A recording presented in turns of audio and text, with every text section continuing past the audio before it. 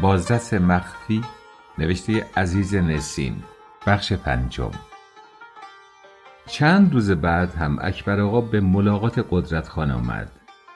بعد از اینکه سلام علیک و احوال پرسی ها تمام شد، اکبر آقا روزنامه ای از جیبش بیرون آورد و جلوی قدرت خان باز کرد. قدرت خان از دیدن عکس پریوش یکی خورده پرسید: عکس پریوش تو روزنامه چی کار میکنه؟ معشوقت آرتیست شده، تو یکی از کافه های ساز ضربی رقص عربی میکنه. قدرت خان حسادت و علاقمندی به پریوش نداشت. برایش مهم نبود که پریوش آرتیست شده و در کافه ها لخت و اور جلو چشم مردها میرقصد، بلکه میخواست از او رضایت بگیرد و روی پروندهش بگذارد و از زندان نجات یابد. اکبر آقا با غرور اطمینان زیادی گفت: تو آسمون دنبالش میگشتم، رو زمین پیداش کردم. قدرت خان پرسید: رفتی باید صحبت کردی؟ برم چی بگم؟ باید بهش پول بدیم رضایت بگیریم. قدرت خان گفت: باشه پول میدم. اکبر آقا صدای مخصوصی از دهانش خارج کرد: زکی، باز داری چه خوان میکنی؟ قدرت خان خنده بلندی کرد: چقدر لازم داری؟ اکبر آقا نگاه دقیقی به صورت قدرت کرد: جوری حرف میزنی آدم به شک میافته. جدی میگم، 5000 تومان کافیه؟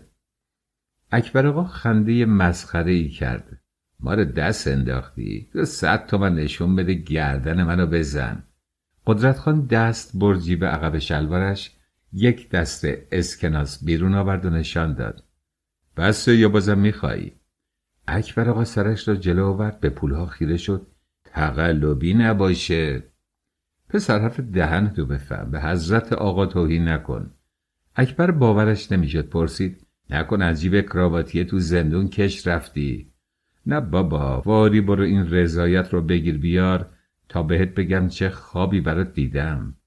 اکبر آقا پولها رو گرفت و گفت: اگه با اینا راضی نشد چی؟ تلگراف بزن میفرستم. اکبر آقا هنوز باورش نمیشد پولها حقیقی باشد.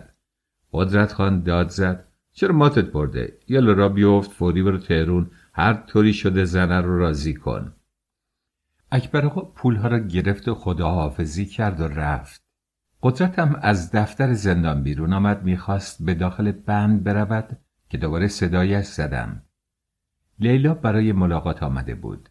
قدرت به دفتر برگشت. وقتی لیلا وارد شد، قدرت ژست آدمهای عاشق و دلباخته را گرفت. کجایی شیرین تر از جون من؟ دختر هر روز خوشگلتر میشی. دیشب همش تو فکر تو بودم، خوابم برده بود، یه دفعه دیدم تو. قدرت سکوت کرد و لیلا که صورتش سرخ شده و گل انداخته بود با هیجان زیادی پرسید: خب چطور شد؟ قدرت مخصوصا حرف را طول میداد. بالاخره بعد از اینکه مدتی لیلا را معطل کرد گفت: دیدم تو مثل فرشته از آسمون تو بغلم افتادی. خیر انشاءالله، حتما لباس سفید پوشیده بودم. بله. نشون عروسیه. راستی کار دادگاه چطور شد؟ کدوم دادگاه؟ موضوع طلاق خانمت. هنوز خبری نشده ولی خیلی مهم نیست، بالاخره تموم میشه. اگه پشیمون بشه چی؟ پشیمون نمیشه. از زندون افتادن من به قدری ناراحته که حاضر نیست منو ببینه. معلوم میشه دوست نداره، ولی گرفتاری و زندون برای همه اتفاق میفته، چیز مهمی نیست. آره منم اینطوری فکر میکنم. بهتر. خودم حاضرم تا آخر عمر کنیزت باشم. متشکرم. تو فقط قول بده منو دوست داشته باشی. قدرت فوراً جواب نداد. لیلا از این سکوت کمی ناراحت شد و پرسید: چرا سکوت کردی؟ قدرت خندید. آیا منم میتونم این رو از تو بخوام؟ یعنی که منم تو رو زیاد دوست داشته باشم؟ آره. خودت میدونی تو رو بیشتر از جونم دوست دارم. امروز بله، ولی فردا چی؟ فردا بیشتر دوستت دارم. منم همینطور. پس کاری بکن پرونده زودتر تموم بشه. خیالت راحت. همین چند روز کارا درست میشه. اکبر آقا به سرعت خودش را به تهران رساند و برای دیدن پریوش به کافه‌ای که شبها کار میکرد رفت. تمام کوشش و سعیش این بود که رفقایش او را نبینند و قبل از اینکه بچه‌ها متوجه شوند پریوش را راضی کند و رضایت او را بگیرد. اما به محض اینکه وارد کافه شد دید رفقا پشت یکی از میزها نشسته و مشغول عرق خوری‌اند.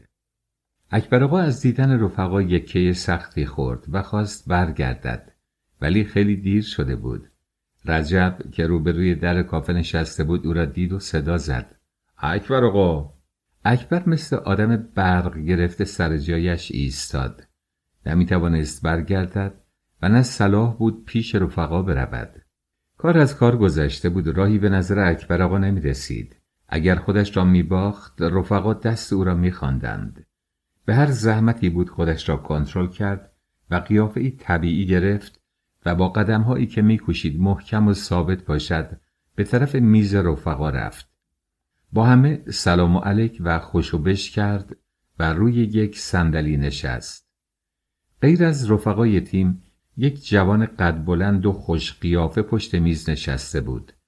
اکبر آقا حدس زد که این آقا به جای قدرتخانه آمده و رهبر جدید باند است. رجب چپ دست اکبر آقا را به رهبر جدید باند معرفی کرد.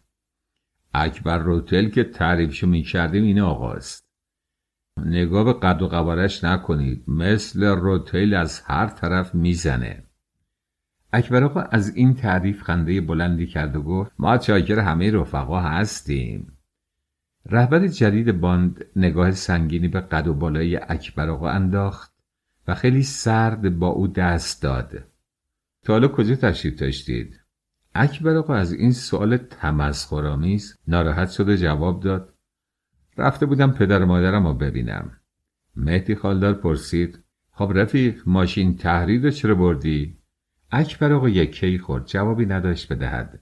به جای جواب خنده ای کرد و دنبال بهانه ای میگشت. شکری به جایش جواب داد: لابد برای قدرت خان برده. اکبر آقا بیشتر جا خورد. دلش نمیخواست این بحث پیش بیاید و رفقا بفهمند او با قدرت تماس دارد. توی بد تله‌ای گیر کرده بود. رفقا هم ولکن نبودند. در این موقع گارسون کنار میز آنها آمد. رهبر جدید از اکبر آقا پرسید: آقا چی میخورند؟ اکبر آقا زیر چشمی نگاهی به رفقا کرد: از کی من آقا شدم؟ نکنه مسخره‌ام میکنه. رهبر جدید به گارسون دستور داد یک پرس کباب و یک بطری عرق بیاورد. گارسون که رفت رجب چپ دست دوباره دنبال حرفش را گرفت و پرسید: خب از قدرت خان چه خبر؟ اکبر آقا بیش از این نمیتوانست سکوت کند. در حالی که سعی میکرد بی تفاوت باشد جواب داد: تو زندون خوابیده. هنوز دادگاه نرفته؟ اکبر آقا باز هم ناراحت شد. اگر میگفت آزادی قدرت به دست پریوش بسته و او باید رضایت بدهد، ممکن بود رفقا نگذارند پریوش رضایت بدهد. به همین جهت جواب داد: هنوز خبری نیست. مهدی خالدار با تعجب پرسید: یعنی قدرت تو زندون بیکار نشسته؟ چاره چیه؟ شکری تنبل هم خنده مخصوصی کرد و گفت: خر خودتی، قدرت هر نفسی که میکشی یک کلک میزنه. چطور ممکنه بیکار نشسته باشه و همین سادگی براش قرار صادر بکنن و بندازنش تو زندون؟ اون هیچ کاری نکنه. مگه همچین چیزی ممکنه؟ آخه چی کار میتونه بکنه؟ گارسون کباب و عرق رو آورد. رهبر جدید استکانها رو پر کرد، جلو رفقا گذاشت. موقتا بحث قدرت فراموش شد. اما اکبر آقا علاقه‌ای به خوردن مشروب نداشت. تمام فکر و ذکرش این بود که رضایتنامه را از پریوش بگیرد. میترسید عرق بخورد، مست کند، حرفی از ذهنش درآید و یا پولی را که قدرت خان برای گرفتن رضایتنامه داده از جیبش بزنند. او رفقایش را خوب میشناخت. وجود پول را از 100 متری تشخیص میدادند و در یک آب خوردن کلک کار را میکندند. با همه این مشکلات چاره‌ای نبود و اکبر آقا میبایست استکان عرقش را بخورد. همه با هم استکانها را به سلامتی رهبر جدید بالا انداختند. هوای سالن گرم و سنگین بود. از دود سیگار و تنفس مردم هوا به قدری دم کرده بود که به محض اینکه استکان عرق از گلوی اکبر آقا پایین رفت، قطرات عرق از سر و روی او راه افتاد. رفقا کت‌هایشان را بیرون آورده، یقه ها را باز کرده و آستین ها را بالا زده بودند. اکبر آقا حاضر بود گرما را تحمل کند، ولی مایل نبود کتش را بیرون بیاورد. به دنبال فرصتی میگشت که از دست رفقا فرار کند و برود هر طور شده پریوش را ببیند. رجب چپ دست یک دفعه با هیجان از اکبر آقا پرسید: راستی پریوش رو دیدی؟ اکبر آقا تکان شدیدی خورد. نگاهی به صورت رجب انداخت ببیند روی منظوری این حرف را میزند یا همین طوری این سؤال را مطرح میکند. از قیافه او چیزی دستگیرش نشد و همین جهت خیلی کوتاه و بی تفاوت جواب داد: نه خیر. رجب سرش را حرکت داد و خنده مخصوصی کرد. لامصب روز به روز خوشگلتر میشه. من 2-3 دفعه رفتم پیشش، تحویلم نگرفت. دختره حسابی خاطرخواه قدرت شده. اکبر آقا قیافه متأثری گرفت و جواب داد: بیچاره قدرت، عشق و عاشقی از یادش رفته و فکر این حرفا نیست. مهدی خالدار دنباله حرف رجب را گرفت: چرا؟ زن قدرت که تقاضای طلاق داده. من از جای قدرت باشم پریوش رو میگیرم. اکبر آقا باز هم سرش را تکان داد: کو حالا تا پروندهش تموم بشه. مهدی خالدار که با نگاهی شیطنت آمیزی حرفای اکبر را گوش میداد آهسته به پشت او زد: پسر جنست خوب کن، ما این قدم که تو خیال میکنی ساده نیستیم. این رنگ و روی سرخ تو از نماز شب خوندنت نیست. سر تا با داد میزن که وضعت خوبه و پول حسابی داری. اکبر آقا بیشتر دلواپس شد. میترسید کار به جاهای باریک بکشد. رفقا جیبهایش را بگردند و پولهایی را که قدرت برای گرفتن رضایتنامه به او داده از جیبش در بیاورند. به فکر فرار افتاد. رهبر جدید باند استکانها را پر کرده بود، جلو رفقا گذاشت و گفت: بخورید به سلامتی قدرت خان. همه استکانها را به هم زدند و نوشیدند. اکبر آقا ژست و قیافه آدمهایی را که احتیاج به توالت رفتن دارند گرفت و از جایش بلند شد. با اجازه. رجب بازوی او را گرفت و سر جایش نشاند. بشین سر جات. میخوای کلک بزنی؟ نه جون تو، زود بر میگردم. جون احمد، امشب حساب میزو باید بدی. اکبر آقا دوباره بلند شد. خب نیست، مردم نگاه میکنن. بی خود نگاه میکنن. کار بدی که نکردیم. پول نداشتیم، دنبال یکی میگشتیم حساب میزو بده. اکبر آقا با یک خیز از پشت میز فرار کرد و به طرف در دوید. رجب و مهدی و شکری خواستند او را بگیرند، ولی از بس که مست بودند روی هم افتادند. رجب داد زد: بگیریدش، پول ما رو برد. اما گارسون‌ها که از اول شاهد ماجرا بودند و می‌دانستند آنها مست کرده اند گوش ندادند و اکبر آقا توانست از معرکه بگریزد. بعد از رفتن اکبر آقا رفقا پکر و دمق پشت میز نشستند و مشغول عرق خوری شدند. رجب چپ دست گفت: رفقا غلط نکنم قدرت داری برنامه پیاده میکنه. مهدی خالدار که حسابی مست بود و احساساتش گل کرده بود گفت: راستی ما رفقای بیوفایی هستیم. حقش بود یه سر پیش قدرت میرفتیم ببینیم کارش به کجا کشیده. ناسلامتی ما چند سال با هم همکار بودیم و با هم نون نمک خوردیم.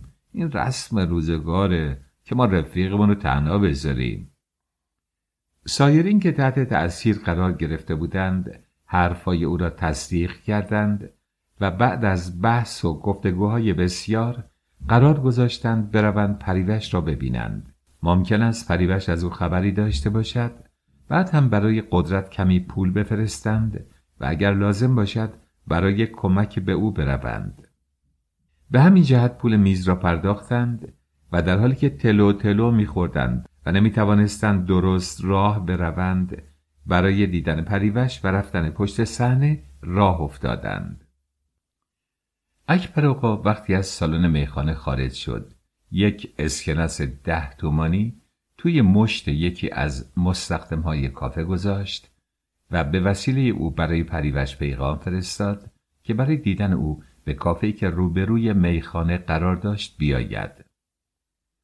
مستخدم پشت صحنه رفت و اکبر آقا به طرف کافه راه افتاد و پشت یکی از میزها کنار پنجره به انتظار نشست. طولی نکشید که پریوش هم آمد. اکبر آقا سفارش 2 قهوه داد و بدون مقدمه مطلب را شروع کرد. شما خوب میدونین که قدرت خان چقدر شما رو دوست داره و همین جهت منو فرستاده پیش شما طلب بخشش کنم. راستش پریوش خانم، آزادی قدرت خان دست شماست. اگه یه رضایتنامه بدید و بگید از شکایت خودتون صرف نظر کردید، فوری آزاد میشه و پیش شما بر میگرده. پریوش که از شنیدن این حرفها دچار احساسات شده بود، بغض کرده و ناراحت جواب داد: والا اگر کارش با رضایت من تموم میشه من حرفی ندارم. اون موقعم گول خوردم شکایت کردم. تحت تاثیر حرفای دیگران قرار گرفتم. حیف، خیلی بد شد. منم از صمیم قلب قدرت رو دوست دارم. اگه منو با وعده ازدواج گول نزده بود، به خدا اگه به حرف مردم گوش میدادم. اکبر آقا که عجله داشت و میترسید رفقا دنبالش بیایند و کار را خراب کنند و میخواست هرچه زودتر کلک را بکند، گفت: گذشته. فعلا رضایتنامه رو بنویس، از زندون که آزاد بشه بعد میشینیم مفصل حرف میزنیم. پریوش بدون توجه به شتاب و ناراحتی اکبر آقا گفت: اصلا خودم میام دادگاه. چند روز دیگه که از برنامه در کافه باقی مونده صبر کن، کارم تموم بشه با هم بریم.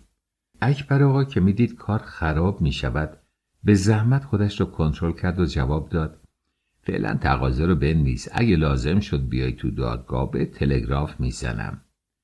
پریوش از حرفا و اصرار اکبر آقا مشکوک شد و پرسید: نکنه سرگرمی تازه‌ای پیدا کرده؟ اکبر آقا تکان سختی خورد و جواب داد: نه بابا، تو زندون سرگرمی و فلان کجا پیدا میشه؟ اون قدرت که من دیدم تو جهنمم باشه بیکار نمیمونه. در این موقع پریوش که روبروی خیابان نشسته بود رجب و مهدی و شکری را دید که با چند نفر دست به یقه شده و ضمن کتککاری داد و بیداد میکردند. به دنبال آنها 3-4 نفر از یک که به زنهای کافه و گارسونها سعی میکردند آنها را از کافه بیرون بیاندازند.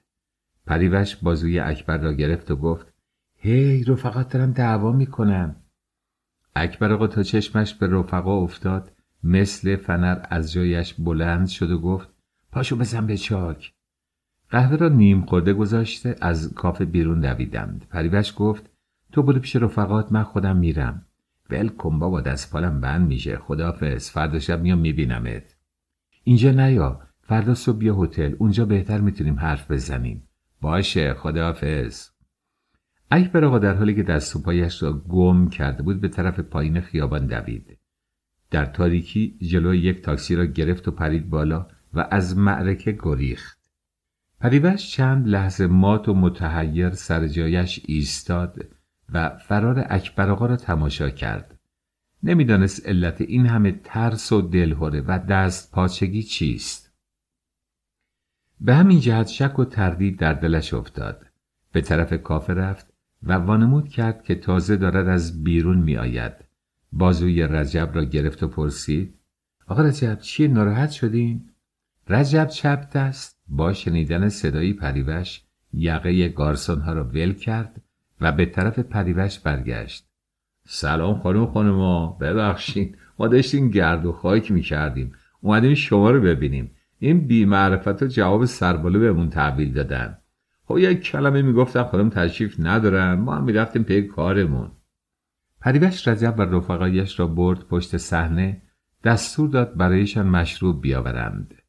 وقتی گارسون رفت، پریوش که میخواست از زبان رفقای قدرت خان حرف بکشد پرسید: خب از قدرت خان چه خبر؟ رجب خنده مسخره آمیزی کرد: بیچاره تو هلوفتنی لنگر انداخته. پریوش در حالی که سعی میکرد خونسرد و بی تفاوت باشد گفت: اکبر آقا اومده بود از من رضایتنامه بگیره. رجب چپ دست سرش را جلو برد و پرسید: چه رضایتی؟ مگه خبر نداری من از قدرت شکایت کرده بودم که طلا و جواهرات منو برده؟ رجب که مستی از سرش پریده بود با تعجب بیشتری گفت: ما خبر نداشتیم. خب پس تو شکایت کردی؟ تعریف کن ببینم موضوع طلا و جواهرات چی بوده؟ پریوش جریان آشنا شدنش را با قدرت خان و پولها و طلاهایی که از او و زن صاحب هتل گرفته و وعده ها و کلک‌هایی را که قدرت زده بود مفصل برای رفقا تعریف کرد. رفقا گوش می‌دادند و دنبال قدرت خان بد و بیراه می‌گفتند. وقتی حرفای پریوش تمام شد رجب گفت صحیح، حالا فهمیدم این رفیق ما چقدر نامرد و نالوتیه و همه ما نارو زده. پریوش گفت منم به همین جهت ازش شکایت کردم. مهدی خالدار بدون اختیار و محکم روی زانوی خودش زد و گفت هر چی به کش حقشه، زنش هم تقاضای طلاق داده. پریوش از شنیدن این حرف یکی خود و پرسید راست میگی؟ چرا؟ و اونم نارو زده. پریوش خوشحال شد. اگر این موضوع راست بود قدرت زنش را طلاق میداد میدان برای او خالی میشد. تصمیم گرفت برای آزادی قدرت از زندان از شکایتش صرف نظر کند و هر قدر هم مخارج داشته باشد بپردازد. ذوق زده گفت من حاضرم برای آزادی قدرت جونم هم فدا کنم. طلا و جواهر که قابل نداره، همین فردا رضایت میدم. رجب که اشتیاق پریوش را دید گفت ما حاضریم، اما بهتر خودت بری پهلوش، رضایت نامه رو خودت بهش بدی. اصلا بیا با هم بریم، هم تجارت و با هم زیارت. بسیار خوب، بریم. وقت اجرای برنامه پریوش شده بود و میبایست به روی صحنه برود. همه از جا بلند شدند، خداحافظی کردند و قرار شد وسایل کار را آماده کنند و به اتفاق برای ملاقات قدرت خان بروند. تمام زحمات اکبر آقا پود شد و از بین رفت. فردا صبح وقتی اکبر آقا برای گرفتن رضایتنامه به هتل مراجعه کرد، پریوش گفت سلام، منو به قدرت خان برسون، بگو تا چند روز دیگه خودم به دیدن اون میام و رضایتنامه رو توی دادگاه میدم. بعد از رفتن اکبر آقا پریوش به فکر افتاد نکنه قدرتشون در زندون بی پول مونده باشه. تصمیم گرفت مبلغی پول برای او بفرستد. با عجله به طرف پستخانه رفت. از کاغذنویس جلو پستخانه یک کاغذ و پاکت گلدار خرید و از او خواست برایش نامه‌ای بنویسد.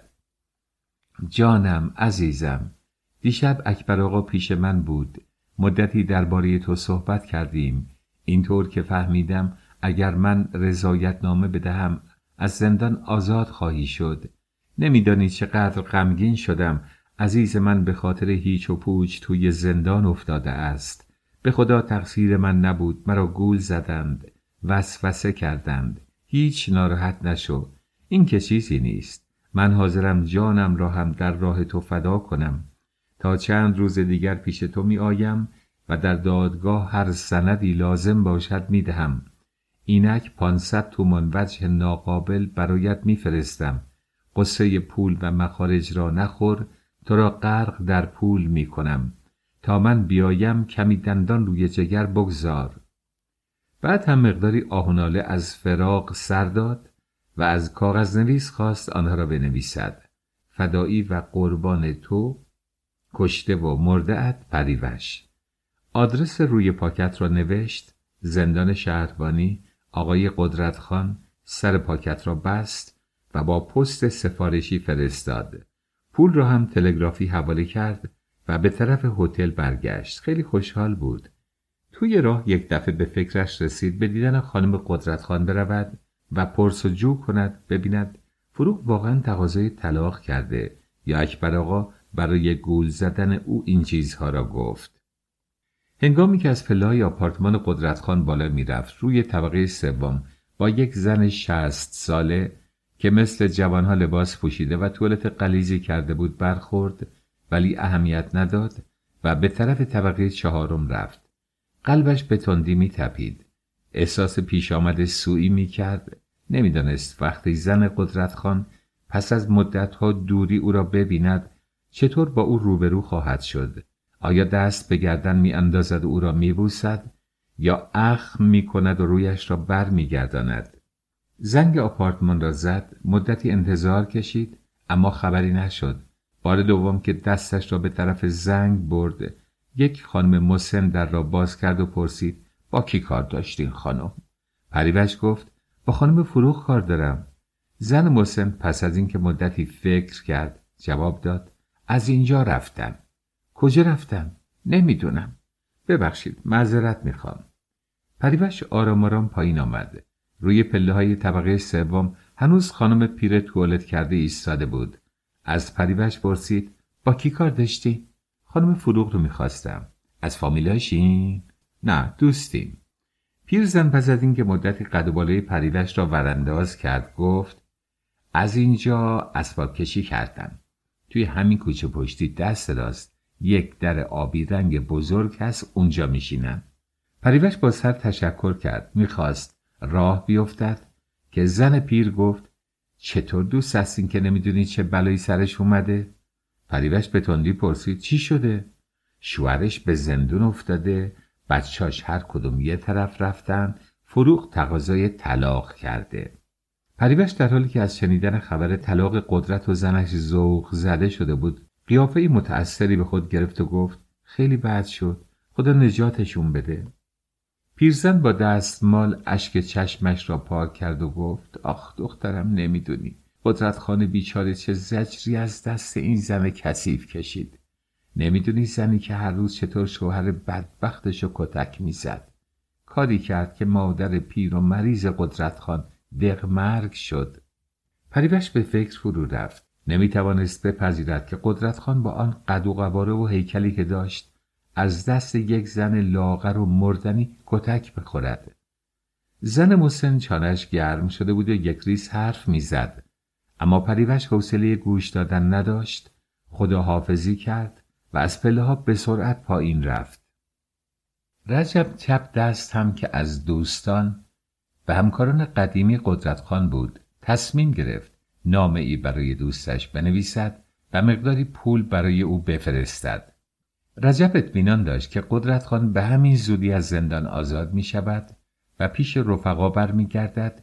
درست نبود که همکارش به خصوص رجب توی زندان یادی از او نکرده باشند. به همین جهت به هر زحمتی بود 300 تومان پول تهیه کرد و با یک نامه مفصل برای قدرت خان پست کرد. قدرت خان با پیژامه ابریشمی روی تخت خواب دراز کشیده و داشت روزنامه می‌خواند که مأمور بند آمد و 3 نامه برایش آورد. هر 3 نامه از تهران. قدرت خان پاکت گلداری را که پریوش فرستاده بود باز کرد و مشغول خواندن شد.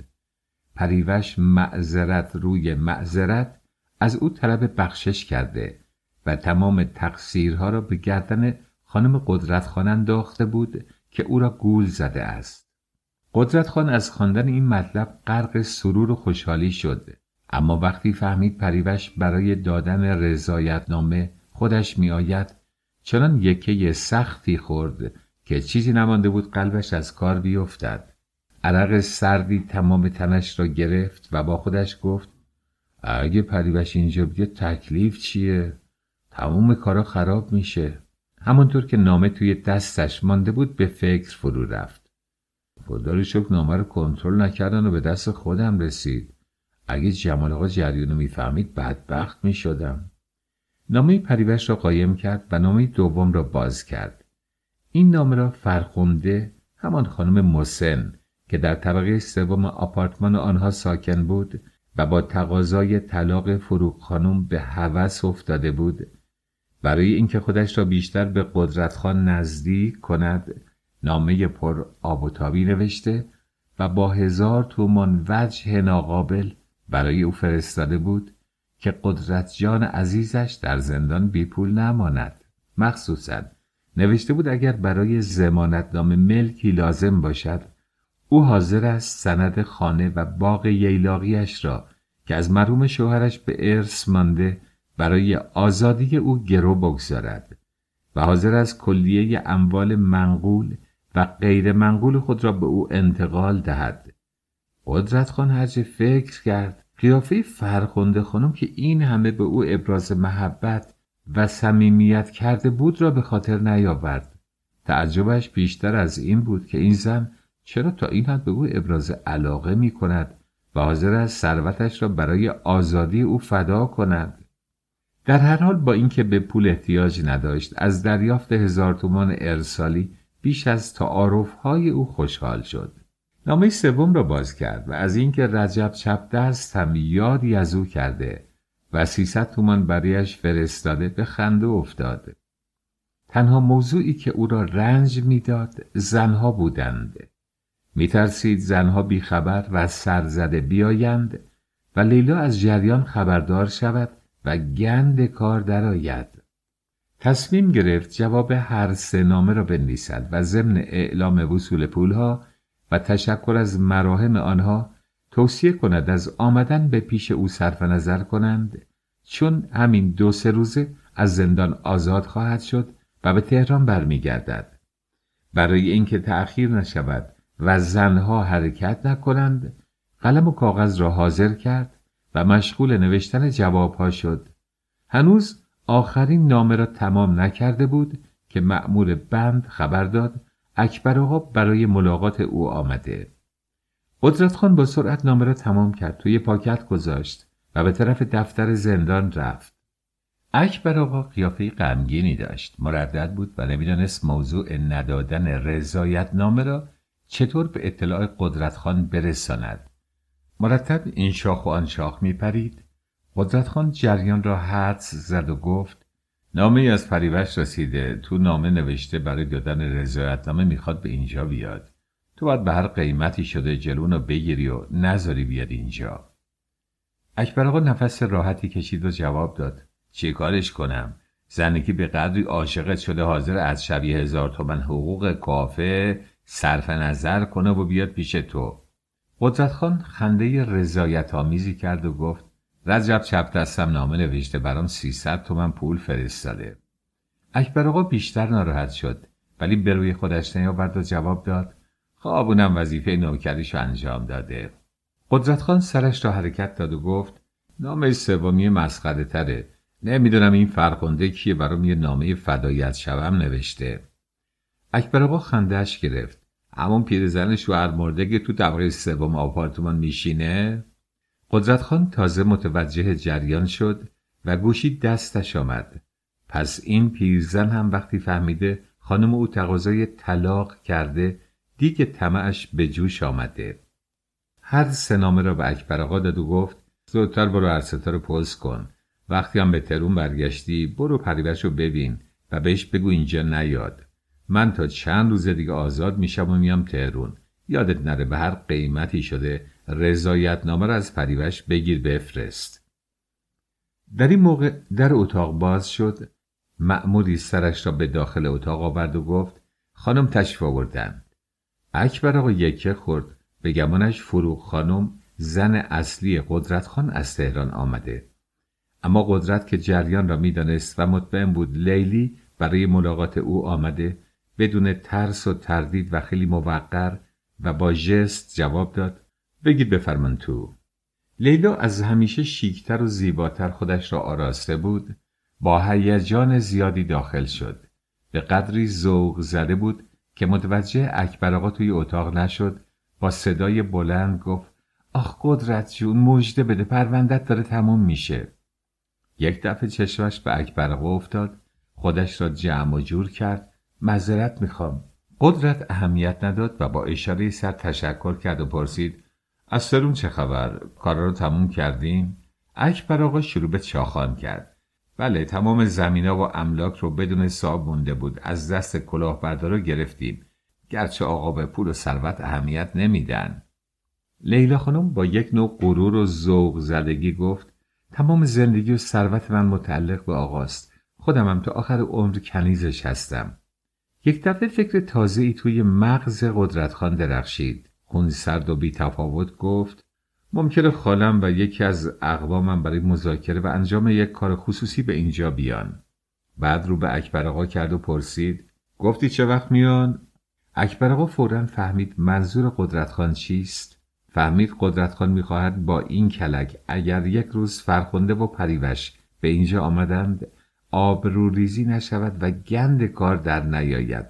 خیلی خونسرد جواب داد روز به خصوصی تعیین نکردن. ممکنه یه روز بیخبر بلند شن و بیان اینجا. لیلا متوجه کلک قدرتخان نشد، با خوشرویی گفت قدمشون رو چشم. مسئله معروف، هر کی گوشواره رو دوست داره گوش رو هم باید دوست داشته باشه. قدرتخان که میخواست آخرین قسمت نقش را بازی کند، اخمهایش را توی هم کرد و قیافه ناراحت و غمناکی گرفت. لیلا متوجه شد و پرسید چرا ناراحتی؟ قدرت جست مخصوصی گرفت، کمی تردید کرد و جواب داد خانم من از طلاق گرفتن منصرف شده. لیلا از شنیدن این خبر یکه سختی خورد، حالش یک بار منقلب شد، زبانش بند آمد. با اینکه سعی کرد خونسردیش را حفظ کند به گریه افتاد. قدرتخان که نقشه‌هایش را نقش بر آب دید، صدایش را ملایم کرد و گفت ناراحتی نداره، ازدواج ما که طوری نمیشه، صیغه میکنم. منظور اجرای صیغه است. لیلا چاره‌ای جز تسلیم و قبول نداشت. اشکایش را پاک کرد و گفت چونت سلامت، من که حرفی ندارم. با این حال سرخورده و ناراضی خداحافظی کرد و رفت. اکبر آقا هم برای گرفتن رضایتنامه از پریوش به تهران برگشت. روزهای اوایل پاییز بود و محاکمه نزدیک می شد. دادگاه قدرتخان آن روز صبح تشکیل می شد. هیچ کس، حتی لیلا هم از جریان خبر نداشت. قدرتخان صبح زود لباس پوشید، به دفتر زندان رفت و با 2 مأمور به طرف دادگستری حرکت کرد. با اینکه از پریوش رضایتنامه گرفته بود و میدانست در پرونده‌اش هیچ دلیل و مدرکی برای محکوم شدن او وجود ندارد، با این حال اضطراب و هیجان داشت. میترسید دادگاه نظر موافقی نداشته باشد و پرونده‌اش توی دستانداز بیفتد. با احتیاط وارد قرارگاه، همون جایی که متهمین را تا شروع جلسه دادگاه نگه می‌دارند، شد و در گوشه‌ای نشست. هنوز چند دقیقه‌ای نگذشته بود که مرتضی کچل نفس زنان از راه رسید. سرش را توی اتاق آورد و با دیدن حضرت آقا لبخند زد و با اشاره سر سلام داد. قدرتخان از مرتضی پرسید از کجا فهمیدی اینجا؟ رفتم زندون، گفتن صبح زود به دادگستری اومدید، نگران شدم. قدرتخان لبخند زورکی زد و گفت جای نگرانی نیست، خداوند هرچه مقدر کرده همون میشه. در این موقع لیلا هم از راه رسید. خیلی هیجان زده بود. معلوم شد او هم به زندان رفته و جریان آمدن قدرتخان را به دادگستری فهمیده. به قدری پریشان بود که حتی سلام علیک هم یادش رفت. بدون مقدمه پرسید وکیل گرفتی؟ قدرتخان خونسرد جواب داد عزیزم، من که قبلا بهت گفتم احتیاج به وکیل ندارم. هیچ کس بهتر از خودم نمیتونه از من دفاع کنه. لیلا با اشاره سر تصدیق کرد. این درسته، ولی باز یه وکیل لازمه. هرچی باشه وکیل با فوت و فن کار آشنان. قدرتخان با کمی خشونت حرف لیلا را قطع کرد. از خودم بهتر نمیدونن. خیلی خوب، عصبانی نشو. هر جور صلاح میدونی اونطور باشه. قدرتخان نفس عمیقی کشید و گفت همه چیز امروز روشن میشه.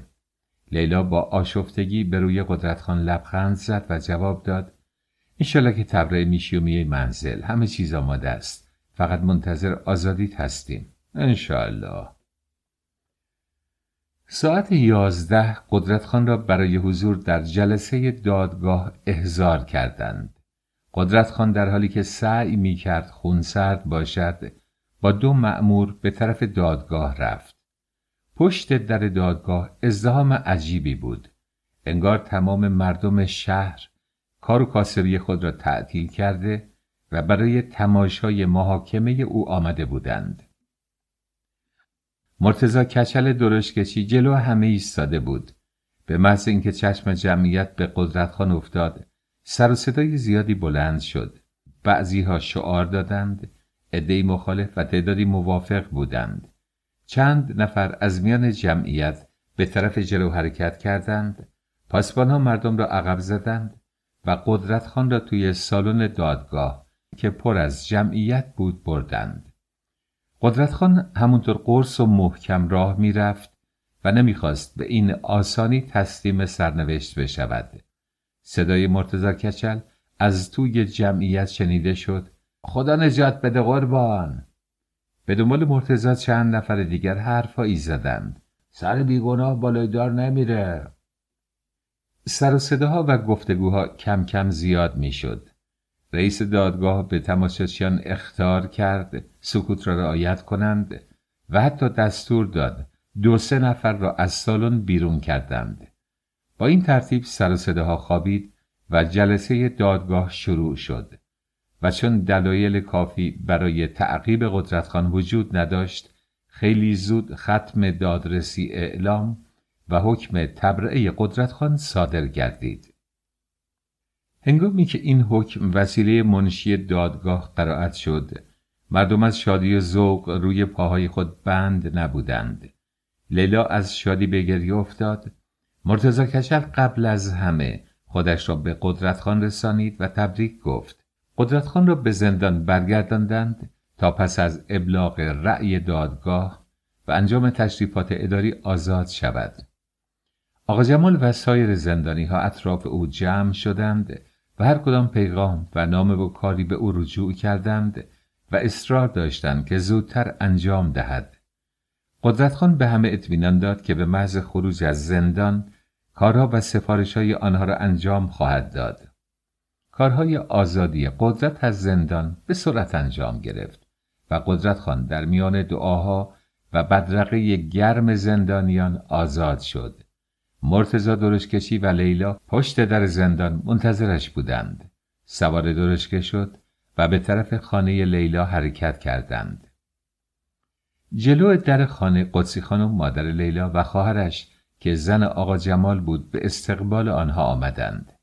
مادر لیلا با غرور و خوشحالی با داماد آینده اش دست داد، اما مهری خانم خواهر لیلا که حسودیش میشد با اینکه سعی میکرد خوشحال باشد نمیتوانست خود را کنترل کند و توی آشپزخانه به گریه افتاد. قدسی خانم برای اینکه دیگران متوجه نشوند به آشپزخانه رفت و دخترش را نصیحت کرد. دختر این کارا چیه؟ این حرکات چه معنی داره؟ خوب نیست؟ پاشو بیا تو اتاق، بالاخره شوهر تو هم امروز فردا از زندون در میاد. مهری که دل پری داشت در حالی که حق حق گریه میکرد جواب داد. مادر برو برم کن، بذار به بدبختی خودم گریه کنم. من بیشتر از اول بدبخت به دنیا اومدم، با اینکه خواهر بزرگتر هستم هیچ کس به من اهمیت نمیده و همیشه گرفتار سرکوفت شوهرم هستم. برید ولم کنید، از جان من چی میخواید؟ قدسی خانم موهای دخترش را نوازش کرد و به هر زحمتی بود او را آرام و راضی کرد به اتاق برگردد. توی اتاق قدرتخان مجلس آرایی میکرد و از اجداد بزرگوارش، از کارهای زیاد و مشغله فراوان، دردسر اداره املاکش و ناراحتی‌های زن و بچه‌هایش حرف میزد. قدسی خانم و لیلا سر تا پا گوش بودند. هر اندازه که این مادر دختر از حرفهای قدرتخان لذت می‌بردند، مهری خانم رنج می‌کشید و هرس می‌خورد. ساکت و بی حرف در گوشه‌ای نشسته و عزای شانس خود را گرفته بود. قدسی خانم متوجه ناراحتی دختر بزرگش شد، اما کاری از دست او ساخته نبود. برای اینکه او را سرگرم کند گفت دختر جون پاشو بیا به مادرت کمک کن، سفره شام حاضر کنیم. مهری ناچار و با کمال اکراه از جا بلند شد و به دنبال مادرش به آشپزخانه رفت. اما صدای قهقهه خنده‌های لیلا چنان آشوبی در روح و قلب او به پا کرده بود که هر قدر می‌کوشید خودش را کنترل کند نمی‌توانست. به زودی سفره شام آماده شد. چند نوع غذا و سالاد که از صبح زود وسایل آن را آماده کرده بودند و با سلیقه خاصی تهیه شده بود روی سفره گذاشتند. با اینکه به قدرتخان اصرار کردند بالای سفره بنشیند، قبول نکرد و گفت بالای سفره جای خانم والده است. قدسی خانم که از آدابدانی و شیرین زبانی داماد آیندهش بسیار لذت می برد جواب داد بعد از این شما رئیس خانواده هستین. قدرتخان از شنیدن این جمله ذوق زده شد و گفت با این حال باز رعایت احترام شما بر همه ما فرضه. همه اطراف سفره نشستند و قدرتخان در حالی که سعی می کرد مثلهای شیرین و جملات قلمبه سلمبه قاطی حرفایش کند، مدتی راجع به احترام مادرها صحبت کرد و گفت خانم بزرگا ستون خونه هستن. درسته که مرد حافظ زنه، اما وجود خانم ها در هر خونه از همه چیز مهمتره و احساس خانم ها که بزرگترین نعمت خداوندیه حافظ قوام و نظام خانواده هاست. قدسی خانم چنان محو حرفای دامادش شده بود که همه چیز را از یاد برده و چشم به دهان او دوخته بود. لیلا خانم که دیگر جای خود داشت، چشمش به غیر از قدرت خان جایی را نمیدید. مهر خانم نتوانست بیش از این تحمل کند، به بهانه سردرد از کنار سفره بلند شد و به اتاقش رفت. قدرت خان پرسید مهر خانم کجا تشریف میبرن؟ قدسی خانم جواب داد دخترم حالش خوب نیست، اجازه بدید بره استراحت کنه. قدرت خان دنبال موضوع را نگرفت و به زودی همه جریان را فراموش کردند و دوباره گفتگو و خنده آنها راه افتاد و تا نیمه های شب ادامه یافت. وقتی ساعت 12 ضربه زد، تازه به فکر افتادم که موقع خواب است. لیلا خانم قدرت خان را به اتاقی که برایش آماده کرده بودند برد و با گفتن شب بخیر میخواست از اتاق خارج شود که قدرت خان بازوی او را گرفت و به طرف خود کشید و گفت چقدر خوب بود، کار عقد ما هم تموم شده بود. لیلا خانم با اشاره به او فرماند که احتیاط کند، ممکن است خواهر و مادرش صدای آنها را بشنوند و با ناز و غمزه گفت که امشب رو دندون رو جیگر بذار، فردا همه چی درست میشه. لیلا خانم از اتاق بیرون رفت و قدرت خان تازه به یاد اکبر آقا افتاد. اصلا تا به حال یادش نبود که این پسر چطور شد و کجا رفت. با تأسف و پشیمانی زیر لب گفت خیلی بد شد. هنگامی که نامه‌های قدرت خان به پریوش و فرخنده و رجب چپ دست رسید، همگی خوشحال شدند. اما وقتی فهمیدند قدرت خان سفارش کرده از رفتن پیش او صرف نظر کنند و صلاح نیست برای ملاقات او به زندان بیایند، هر سه نفر غمگین و افسرده شدند. به خصوص رجب چپ دست اطمینان پیدا کرد زیر این کاسه یک نیم کاسه ای هست و پیش خودش گفت ناکس حتما کارش روبرای شده که نمیخواد پیشش برم، اما نمیدونی که من از اون زرنگ ترم، باید برم از موضوع سر در بیارم. خانم ها هم هر کدام پیش خودشان فکرهایی کردند و نتیجه این شد که هر سه نفر بدون اطلاع از وجود و نقشه دیگری بلیط مسافرت تهیه کرده و برای ملاقات قدرت خان حرکت کردند. مثل معروفی است که میگویند اگر کارت رو به راه، روزگارت بر وفق مراده، برو بگی بخوا، چون به فعالیت احتیاج نداری، و اگر کار خرابه و روزگار به تو پشت کرده و بد میاری، بازم برو بگی بخوا، چون فعالیت فایده نداره. قدرت خان هم که در سراشیبی جاده بدبختی افتاده بود، از هر طرف مصیبت به او رو میکرد. خانمش هم که تقاضای طلاق داده بود، با توصیه دوستان و اطرافیان که او را سرزنش میکردند و میگفتند درست نیست در این موقع که شوهر زندون افتاده اونو تنها بذاری، از تعقیب پرونده اش صرف نظر کرد و تصمیم گرفت برای کمک به شوهرش برود. او هم فوری بلیط ترن تهیه کرد و راه افتاد.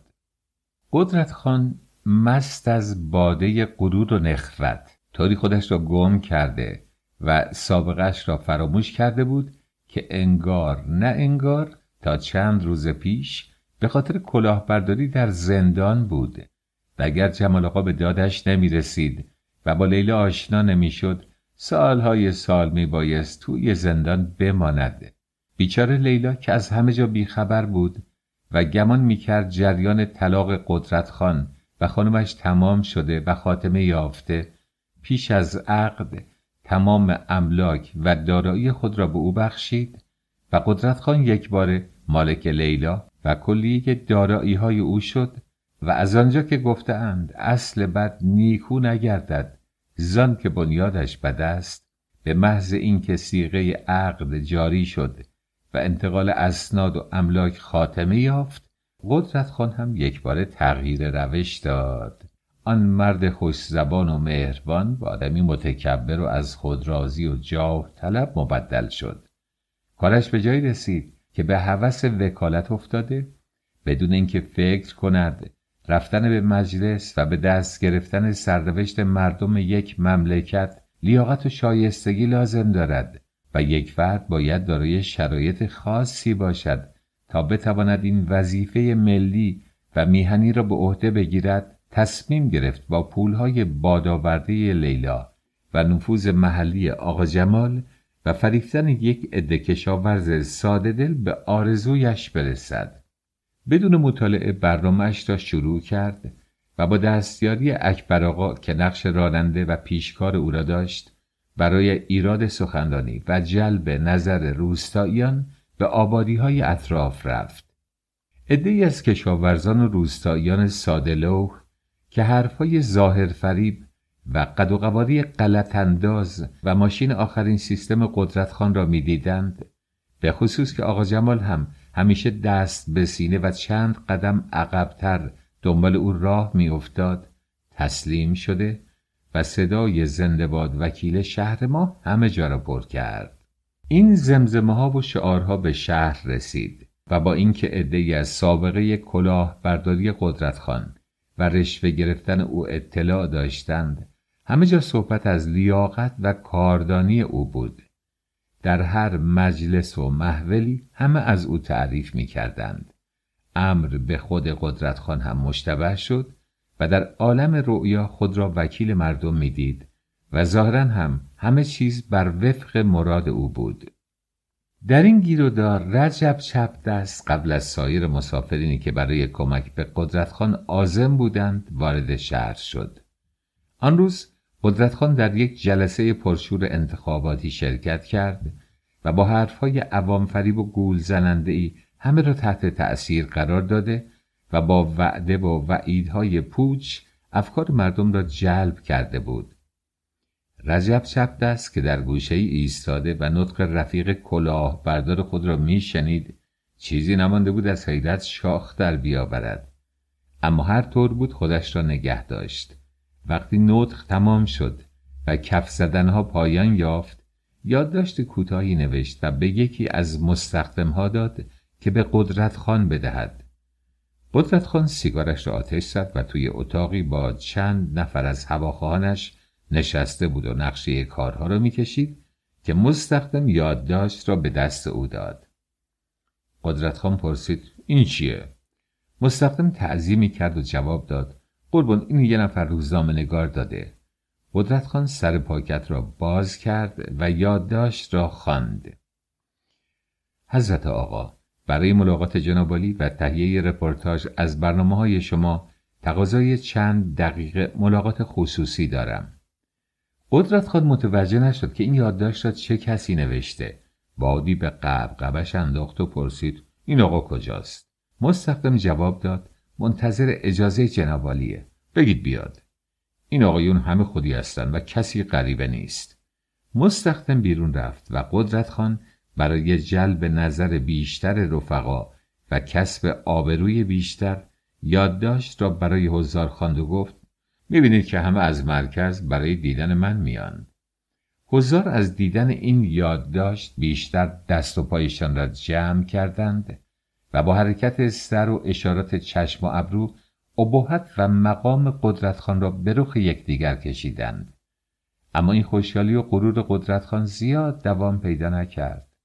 هنگامی که رجب چپ دست وارد اتاق شد، قدرت چنان یکه خورد که انگار یک نفر محکم با چکش توی سر او زد. گیج و منگ شد. چیزی نمانده بود کنترل خودش را از دست بدهد، ولی رجب چپ دست که رول خودش را خیلی خوب و ماهرانه بازی میکرد نگذاشت اوضاع خراب شود. در حالی که دستهایش را با احترام به سینه گذاشته بود جلو آمد و خم شد دست قدرت خان را ببوسد. قدرت خان دستش را عقب کشید و آهسته بیخ گوش رجب گفت نامردا بازم ولکن نیستین؟ رجب چپ دست بدون اینکه به روی خودش بیاورد تعظیم کرد و گفت بزرگی می‌فرمون قربان، لازم بود برای دستبوسی شرفیاب بشیم. قدرتخان صندلی پهلوی خودش را به رجب تعارف کرد. بفرمایید اینجا بشینید. رجب وانمود کرد خجالت میکشد. جواب داد اختیار داری قربان، جسارت میشه. بفرمایید، خواهش میکنم، شما مهمون ما هستید. رجب کیف بزرگ و سیاه رنگش را کنار صندلی گذاشت و نشست. قدرتخان پرسید از کجا تشریف میارید؟ از تهران میام قربان. تو کدوم روزنامه کار میکنید؟ صدای اصناف. قدرتخان چند لحظه سکوت کرد و رجب گفت قربان، موفقیت شما حتمیه. سر و صدای شما حتی به مرکز هم رسیده. قدرتخان دوباره به جوش آمد. رفقا ملاحظه می‌فرمایید حضرت آقا چی فرمودن؟ البته باید سر و صدای ما به گوش همه برسه. خواسته های شما باید منعکس بشه. شما لیاقت بیشتر از این رو دارید. صدای کف زدن و هورا کشیدن حضار فضای اتاق را پر کرد. رجب بیشتر از سایرین ابراز احساسات می‌کرد، اما توی دلش به قدرتخان بد و بیراه می‌گفت ای پدر سوخته بی شرف، خدا رو خوش نمیاد مردم رو گول بزنی و از ساده لوحی اونا سوء استفاده کنی. من نمیدونستم تو اینقدر بی شرفی. قدرتخان متوجه ناراحتی رجب شد و برای اینکه گند کار در نیاید صلاح در این دید که جلسه را تعطیل کند و هرچه زودتر رجب را دست به سر کند. از جا بلند شد و گفت بفرمایید آقا بریم. خودش جلو افتاد. رجب و اکبر آقا و سایر دوستان به دنبال او راه افتادند. جلوی در سوار ماشین آخرین سیستم شدند و در میان کف زدن و شعارهای دوستان به طرف هتل رفتند. وقتی توی اتاق هتل تنها ماندند و رول بازی کردن رجب تمام شد، رجب چپ دست گفت نامردین چه کلکی جور کردی؟ ثروت و دارایی زنه رو بالا کشیدی و رفتی به کارت. قدرتخان خنده بلندی کرد. چه میشه کرد؟ تا تنور گرمه نان باید پخت. ولش کن، اگه انتخاب شدم طرفیشو در میارم. پریورشو چیکار میکنی؟ از اونم دیگه خوشم نمیاد. یک موی لیلا رو نمیدم به 1000 تا از این زنها. پس دست و بالو مرم بند کن. عجله نکن، بذار کار انتخابات تموم بشه. یه فکری هم بر تو میکنم. فعلا تو همینجا بمون و رول یک روزنامه‌نگار رو بازی کن، کارت نباشه. آن روز بعد از ظهر قدرتخان میبایست در جلسه دیگری شرکت کند و برای مردم از برنامه‌هایش حرف بزند. قرار و مدار لازم بین قدرت و رجب چپ دست گذاشته شد و مدیریت برنامه‌های انتخاباتی قدرتخان به عهده رجب آقا واگذار گردید. عصر هنگامی که قدرتخان گرم صحبت بود و برای مردم از برنامه‌های خودش حرف میزد، ناگهان فریاد زنی از گوشه میدان بلند شد. مردم گول این مردو نخورید، این آدم کلاهبرداره، دروغ میگه. سرها همه به طرف محلی که صدا از آنجا می آمد برگشت. قدرتخان با دیدن زنش چنان خود را باخت که چیزی نمانده بود از بالای 4 پایه خطابه به زمین بیفتد. عده‌ای شروع به خندیدن کردند. جمعی در گوشی شروع به صحبت کردند. این دیگه کیه؟ این زنی که حرف حسابش چیه؟ اکبر آقا و رجب چپ دست با سرعت خودشان را به فروغ رسانیدند. یکی دهان او را گرفت. می‌خواستند کشان او را بیرون ببرند، اما فروغ مقاومت می‌کرد و تسلیم نمی‌شد. قدرتخان که متوجه شد گند کار بیشتر در میآید فریاد کشید ولش کنید، بذارید حرفشو بزنه تا معلوم بشه از طرف کی تحریک شده و کدام یک از دشمنان ما اون رو فرستادن. مخالفین ما که از همه جا مأیوس شدند برای مبارزه با ما از این حربه کهنه استفاده کردند. صحبت‌های قدرتخان در میان شعارهای هواداران او قطع شد. قدرتخان که یک لحظه سکوت کرده بود، توی جمعیت چشمش به پریوش و فرخنده افتاد. این دفعه واقعا ناراحت شد، به طوری که پاهایش به لرزه افتاد و نتوانست خودش را کنترل کند. از بالای 4 پایه پایین آمد و در حالی که سعی می‌کرد خودش را از مهلک بیرون بکشد، به طرف ماشین رفت و به راننده دستور داد به سرعت حرکت کند. فردای آن روز فروغ یک راست پیش دادستان رفت و از قدرتخان به جرم ازدواج مجدد شکایت کرد. پریوشم که متوجه شد همه وعده وعیدها دروغ بوده، شکایت دیگری مبنی بر کلاهبرداری و سرقت طلا و جواهرات خود به دادستان داد. از همه مهمتر مسئله لیلا بود که تازه متوجه میشد چه کلاه گشادی سرش رفته و چطور گول ظاهر قدرتخان را خورده و املاکش را به او واگذار نموده. به همین جهت ضمن شکایت از قدرتخان تقاضای استرداد اموال خود را کرد. دادستان که متوجه اهمیت موضوع شده بود دستور توقیف قدرتخان را داد. خبر توقیف کاندیدای محبوب به سرعت در شهر پخش شد و مردم با شنیدن داستان کلاهبرداری های او مثل آتشی که آب روی آن بریزند خاموش شدند و از آن همه سر و صدا و حرارت و جنب و جوش اثری بر جای نماند. قدرتخان پس از بازجویی مختصری، چون جرمهایش ثابت بود و ضامنی هم نداشت معرفی کند، به زندان رفت. با زندانی شدن قدرتخان تشکیلات پوشالی او هم چون بادکنکی که سوراخ شود بادش خالی شد. دوستان و هواداران او که تا دیروز صدای کف زدن و هورا کشیدنشان گوشها را کر می کرد متفرق شده پی کار خود رفتند. رجب چپ دست و اکبر آقا هم که هوا را پس دیدند فرار را برقرار ترجیح دادند و شبانه به تهران فرار کردند. دادگاه قدرتخان خیلی زودتر از معمول تشکیل یافت و چون تمام مدارک جرم ثابت و غیر قابل انکار بود احتیاج به زمان نداشت و جمعیت زیادی در جلسه دادگاه حضور یافتند. دادستان هنگام دفاع از کیفرخواست نطق قرایی کرد و خطاب به قدرتخان گفت: کسی که تمام عمرش را در راه انجام کارهای غلط و غیرقانونی گذرانده و برای تهیه لقمه از هیچ کار ناشایست روگردان نبوده، چطور به خودش اجازه می‌دهد کاندیدای انتخاب مجلس بشود؟ کسانی که می‌خواهند سرنوشت یک ملت را به دست بگیرند قبل از هر چیز باید خودشان را اصلاح کنند. آیا شما قدرت این را دارید که در چشمان مردم نگاه کنید؟ قدرتخان که خرد و له شده بود در جایگاه متهمین نشسته و سرش را پایین انداخته بود آرام آرام اشک می‌ریخت. معلوم نبود به بدبختی و بیچارگی خودش می‌گرید یا دلش به حال آنهایی که گول حرفهای او را خورده اند می‌سوزد که چنین اشک از چشمانش جاری است. رأی دادگاه مبنی بر محکومیت قدرتخان صادر شد و با محکومیت او پرونده زندگی قدرتخان که سرتاسر دروغ و حقه‌بازی و کلاهبرداری بود بسته شد. پایان.